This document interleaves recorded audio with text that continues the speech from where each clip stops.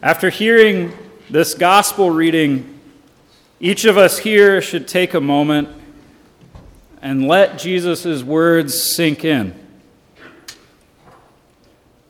What is your raw response to Jesus' commands, to Jesus' fulfillment of the law? How do I respond to Jesus' command to cast anger completely out of my heart? To cut all ties to lust out of my heart? To recognize that in Christian marriage, each spouse commits to an indissoluble bond that does not allow for divorce and remarriage? And the call to live so committed to my own word that I do not need to invoke an oath for another person to believe me. Ponder these for a moment.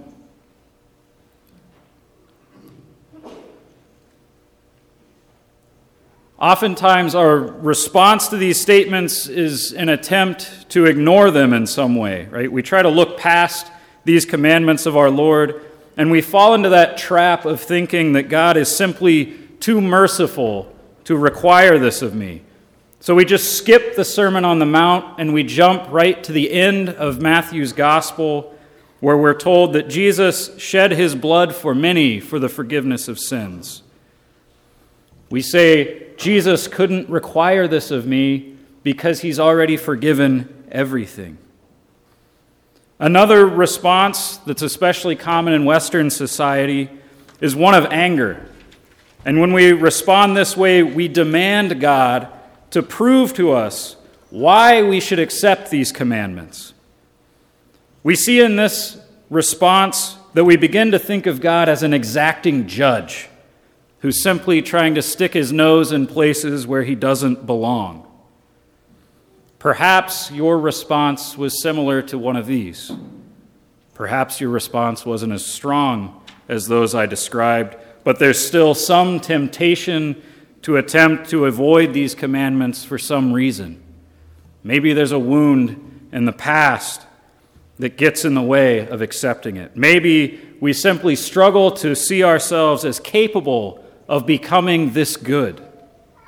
In each of these situations, the root of the problem is that we simply see these commandments as impossible.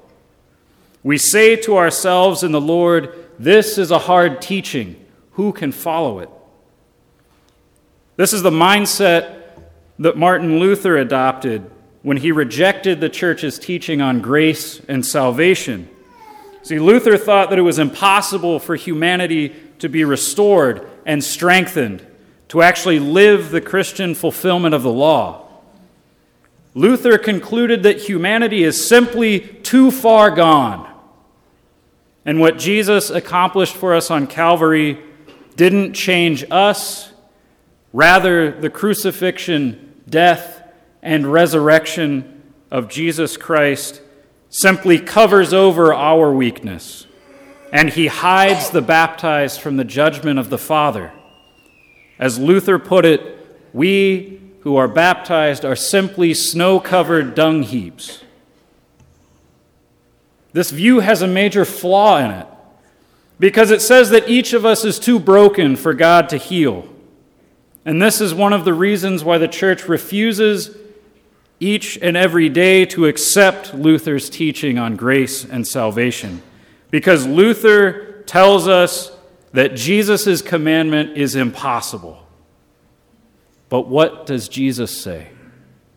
Jesus says to his disciples after they question him on a hard teaching, "For God all things are possible." He says to his disciples, "Seek first the kingdom of God and his righteousness, and all of these things will be given to you besides." He promises that we will receive the Holy Spirit as a result of his ascension.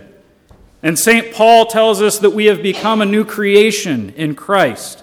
And these commandments, Jesus is not calling us to the impossible, but he's showing us what is possible when he enters our hearts, what is possible with his grace. Jesus shows us what we can become. Brothers and sisters, because of Jesus Christ, because of the gifts of grace that he makes available in the sacraments of his church, we are capable of these things. We're truly capable of being reconciled with our brothers and sisters. We're capable of letting anger dissipate and form true friendships. We're capable of driving out that lustful desire to use another person for selfish gratification and begin living relationships and marriages that truly seek the good of the other. We're made capable of these things because the new covenant that Jesus Christ established at the Last Supper and on Calvary is written on our hearts. Yes, there are difficulties to overcome that we have to overcome to live this transforming love of Jesus Christ in our hearts. But he has promised that it's possible. He has promised that he will make us anew. So when we approach the Lord in that great sacrament of his forgiveness and confession, take these commandments to heart. Allow Jesus to show us where have those desires of lust, those spears of anger, or that self-serving pride entered into the desire of my heart. Where have I loved those things instead of Christ? And this opens the door of our heart. This allows us to return to recognize the fact that God the Father, Son, and Holy Spirit dwell completely in the depths of our hearts because we are baptized in him. We are made anew, and his light shines in our hearts. And as we come to receive Jesus into ourselves in Holy Communion, do we believe that he is capable of transforming our hearts? Not only giving us what we need to live these commandments, but to do so with joy. Jesus has promised us that when we entrust our hearts to him in his sacraments, he will transform us in the burning love of his most sacred heart. He's offering us today this life-giving grace. Do we trust him enough to turn our hearts to him and accept this grace?